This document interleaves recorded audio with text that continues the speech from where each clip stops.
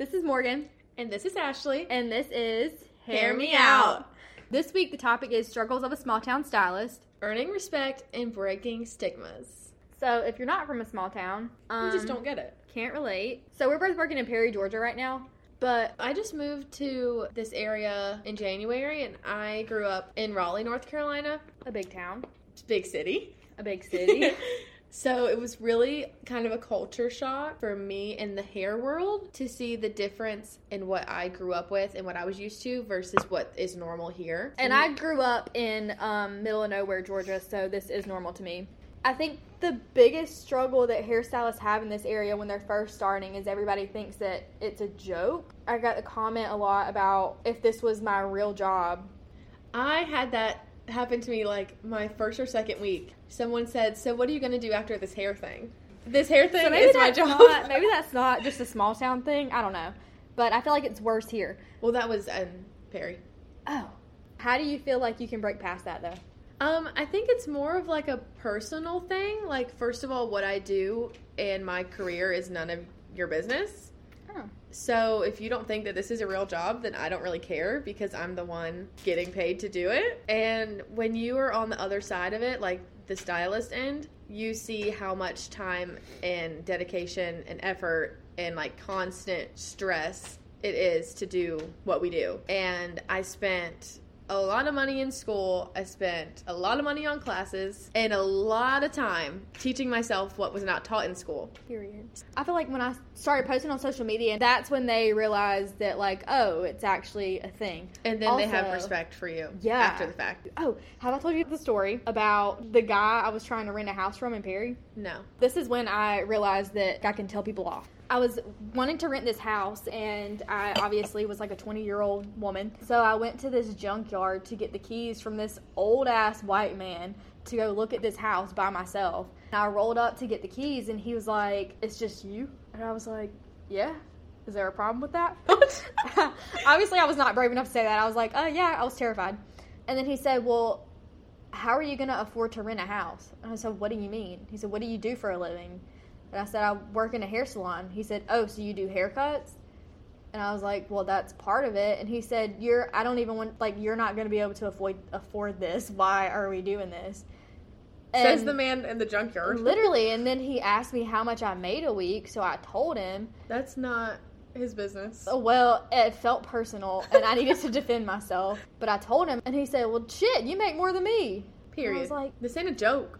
He said, "I need to start cutting hair." That's what they all say. If only it was that easy. Anyway, with social media being so, like, prevalent, everybody sees. We're not just sitting there rolling perms. Anymore. It's not the 1900s. Yeah. Well, regardless, I'm just glad that my parents didn't care, because I know that's a struggle for most people, is getting it past their parents. Because I dropped out of college to move where I knew no one and just start over. And I did the same. Most people would not be cool with that, but, you know. I don't think I'm adding much to this. Yeah, you are. Moving on from that, the other biggest freaking issue is pricing. Pricing in that small was a big towns. thing for me. Oh, my God. The difference. It was different for you. Right. Like, she's just making her appearance. Okay. So, I went to school in pretty much the busiest area of Raleigh. So, like, really city, really populated, very different environment, and not just hair salons, but in general, from where we are now. And to see the girls that I graduated with charging on some things, honestly, twice as much as I am, it is really interesting. Because if you think about it, you're doing the exact same thing. You're using the same product. My hair color is just as much as her hair color, but she can get away with charging twice as much as me. And that's like where we are now. We're only an hour and a half from Midtown Atlanta, and people there are charging 4 times as much as we charge, and it's just like stigma related because we're in a small town. But we don't know what these people are making. That's none of our business. But it's really almost every single person that comes in. Almost every single person that doesn't try to book online and that comes into the salon or calls has something to say about the prices. And I don't mean to talk about other people's business, but I know someone who works in the same area as us who has had multiple people tell her recently that her prices are too high, when honestly they're too low. Yeah, people are just used to salons here that'll charge $60 for a full highlight. It might not be the best, but it's the cheapest. And then people think that's normal. So when they see something twice as much or more, it's quite a shock. We're next to the military town, so like and Perry is kind of up and coming. Like there's a bunch of younger people moving in, so people from other places obviously moving to a military town, and then Perry getting younger, people are willing to spend more money to get quality services. But I know in other areas it's not like that, and they're still very much like stagnant, and it's a struggle. I'm about to sneeze. Bless you. I think the main thing that separates the not new, how the fuck do I say this without being mean? The new generation of hairstylists? No. So in the beginning, I would undercharge everybody just because I felt bad. Like if somebody complained about the price while they were in my chair, automatic discount. But I had to realize that I'm literally just robbing myself, because there's this distinct difference between someone... Ooh. It's getting shady. Ooh. It's getting shady. You know, you get what you pay for in the long run. There you go. And that entails so much. Your skill level, how much you put into continuing your education, your product knowledge, using the best products that are out there, knowing how to maintain hair integrity. There's just a lot of things now that people didn't think of or know of before. Yeah, even toning. I know there are still a lot of salons that don't even use toner. So I think it's been easier to talk people into paying the higher prices because of how much everything has evolved and how much more is offered. If I ever have somebody question my prices now, I say, oh, well, you get like the full color treatment. We're going to do a haircut. We're going to do an Olaplex treatment. We'll do a blowout. Like we're going to do a photo shoot after, a color lock treatment, porosity treatment. It's all about just educating your clients on what they're getting instead of just sitting them down, not doing a consultation. You might give them what they want, but in the end, they'll be questioning what they're paying for. There is clientele that loves that, and they want to know all these things, and they want to take care of their hair, and they want the best of the best. And some people are also totally fine with just plain Jane down the road, and that's okay. Let them be free. Another issue is most of the people in small towns are very established, and their family for generations and generations have been established in that town. So they have had a hairstylist since the day they were born. And it doesn't matter how good they are, whatever. They're probably related. They probably go to church together. And that is really difficult because you're not only trying to just gain new clientele genuinely to grow in these small towns, because there's not bacoodles of people to choose from. You're having to snatch people away from their little home stylist, their aunt or whoever. Does that make sense? Bacoodles? What was that? It's a word. I've never heard that one. Are you serious? Yeah. I will add on to that and say it's especially difficult. Well, both of us didn't grow up in this area. No. And have just moved here somewhat recently or super recently. So I'm coming into a new area. I don't know anybody. I don't have friends. I don't have, people I've gone to school with my whole life and their family and their friends and their kids. Like, I'm just out here trying my best. Literally starting from when I moved here, I knew my boyfriend, and that was it. And starting from the ground up, it's rough out here. Started from the bottom. I'm still at the bottom. What's the solution to that problem? I'm trying to figure that out. Oh, well, it's social media. Right, that's a part of it. And referrals. And word of mouth. Exactly. In small towns, word of mouth will get you far, because once one person likes you, their whole family is going to start coming to you. Everybody. And you got a whole week. And then there's your whole week booked up. But on the same note, it could be you do one person and they tell everyone that they don't like you. Yeah. So it's just a gamble. You never know. I don't know why I said that. That was a good point. Well, yeah, but that hopefully hasn't happened. I'm sure it has. Tell you? You wouldn't know if that happened. Oh, yeah, good point. They're long. I used to do a mother and a daughter, and the daughter quit coming to me, and then the mother quit coming to me, and I'm like, well, obviously one of them had an issue. Yeah, one or both. Something that I think might be not so popular in a small town is specialties and specializing in something specific. There's so many times people will call and ask for things that we just don't do. Perms, for example. Yes. And starting out fresh out of school with something in mind that you know you enjoy and something that you want to do, and starting that clientele from the beginning versus taking anyone and everyone and having to eventually weed out what you don't like. it's okay to say no. Yes. I love telling people no. I told somebody no today. Somebody messaged me and said, do you do short haircuts? I said, nope.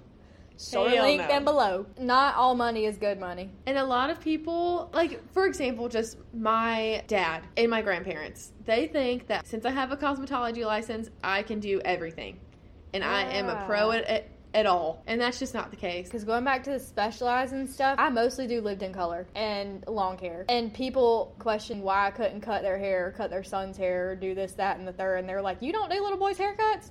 No, I don't. Not interested. And people think that's so weird. And I don't think people in big towns have issues with that because every salon specializes. But down here, you're expected to know how to do everything and wax their eyebrows while they're there, too.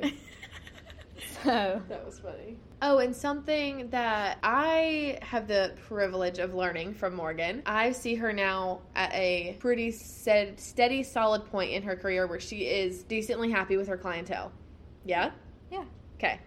And there's like a few remaining clients that get services that isn't necessarily Morgan's specialty. Starting out doing what I like instead of just taking anything that comes in the door lets me build my dream clientele from the beginning instead of having to weed them out later on. Yeah, I, in the beginning, would obviously take everything. I was broke. And obviously built a relationship with these people, so I'm still doing their hair. It's not that I dislike it, but that's like an hour of my day that I could be doing something that I love to do and that I want to be making content of. But I love these people, and I would never turn them away, but I don't offer those services anymore. So, like, instead of like getting to the point where you're only doing root touch-ups and short haircuts, if that's not what you want to do, you're going to get burnt out. And you can either just rock with that and do it forever and be miserable, or you're going to have a lot of really, really hard conversations with people that you've built relationships with. So it is a lot easier from the start, turning people away and attract your dream clientele from the beginning. And, you know, there probably will be backlash, but it's not even so much... Well, from what I've noticed or experienced myself, not necessarily backlash, but losing potential money. I get backlash from, I don't think I'm at that point yet. It's like, I'm just gonna say it, it's the older Southern ladies that will really question very rudely why you can't do their hair. And in the beginning, I would just try to do it anyway and mess it up. And then I'd get shit on for messing up the hair that I didn't want to do in the first place. So. My bad review. Do you think they can hear this? Yeah, absolutely. Okay, let's just be transparent. What? Talk about how much you charge. Like exact numbers? Yeah. Okay, so my all over color, permanent color starts at $115. Foils is $165. Balayage starts at $155. Haircut $45. Is that all I do? Yeah. Those were your like starting prices though? You haven't raised them yet? I adjusted. I took I guess I can say what class. It doesn't matter. Yeah. I'm not name dropping. I took a Candy Shaw class at Premier Orlando, and she had a whole point about not charging for a partial foil versus a full foil because her exact words were, you're saying you're doing a half-ass job. Yeah. So that's when I changed that to just a foil. And other than that, they're about the same. And I'm in the same boat. I've literally been up Candy Shaw's ass for the past like 2 years. So I don't do partial or full. My prices starting out, haircuts were $45, color was $100, toner was $25, foil was $120, balayage was $130 or $140, and that was in 2018. I just raised my prices like a good little chunk this year. Yeah, I raised everything by $15. So over the past 4 years, I've gone from those prices, $65 for a haircut, $115 for color, $90 for toner, $185 for foil, $175 for balayage. Makes me sound like mine are way too high. No, mine are just too low. Okay. Now that I have raised my prices and don't get any complaints, I'm itching to raise them again. So my question is, how often do you raise your prices? I hear things differently. I hear like you should do it every October. I don't know why that month, but that's what everybody says. Or after every single class that you take, which seems a little excessive depending on how many classes you take per year, because that's literally constant movement, and I feel like it would just freak people out. Mm-hmm. So I've been on the once a year thing, but I've been like $5 once a year. But I think that it's not cocky if you can back it up. Oh, the one thing that I do Every time I raise my prices, I add something extra. a little something extra. So like the price increase that I just had, on top of the Olaplex treatment or whatever hydration treatment I do a porosity treatment and a color lock treatment with all the color services. Do you think that it works? Yeah, that's what they say. Who's they? People who are coming back. You looked at me like I had 5 heads. I feel like I'm sitting like a man. You are. Why didn't you tell me? Nobody can see us. Another big issue that I feel like we have, but the city folk don't have, is selling retail. Selling freaking retail. Everybody just wants to go to Walmart. Yep. Or order from Amazon. Yep. I have gotten to the point where I have 2 old crusty hair masks and exfoliating shampoo sitting on my retail shelves because they all just sit there and collect dust. I don't try to sound scammy when I'm trying to sell somebody products. Like, I just genuinely want them to take care of their hair color that I just spent 3 hours on.